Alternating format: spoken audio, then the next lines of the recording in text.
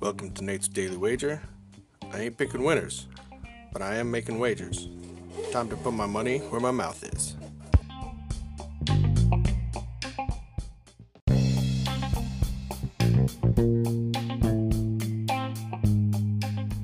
This is Nate's Daily Wager for July 21st, 2022.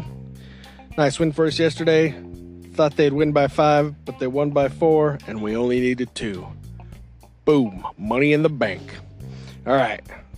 Let's shift out of WNBA, head over to Major League Baseball.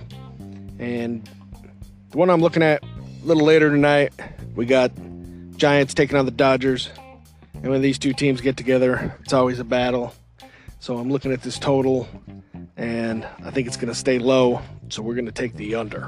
They got 2 decent pitchers going.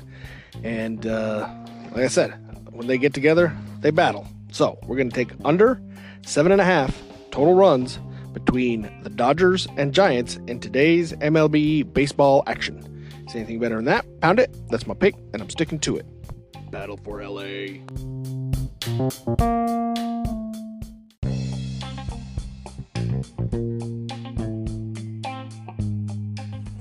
Please remember to rate, review, subscribe in your favorite podcast application.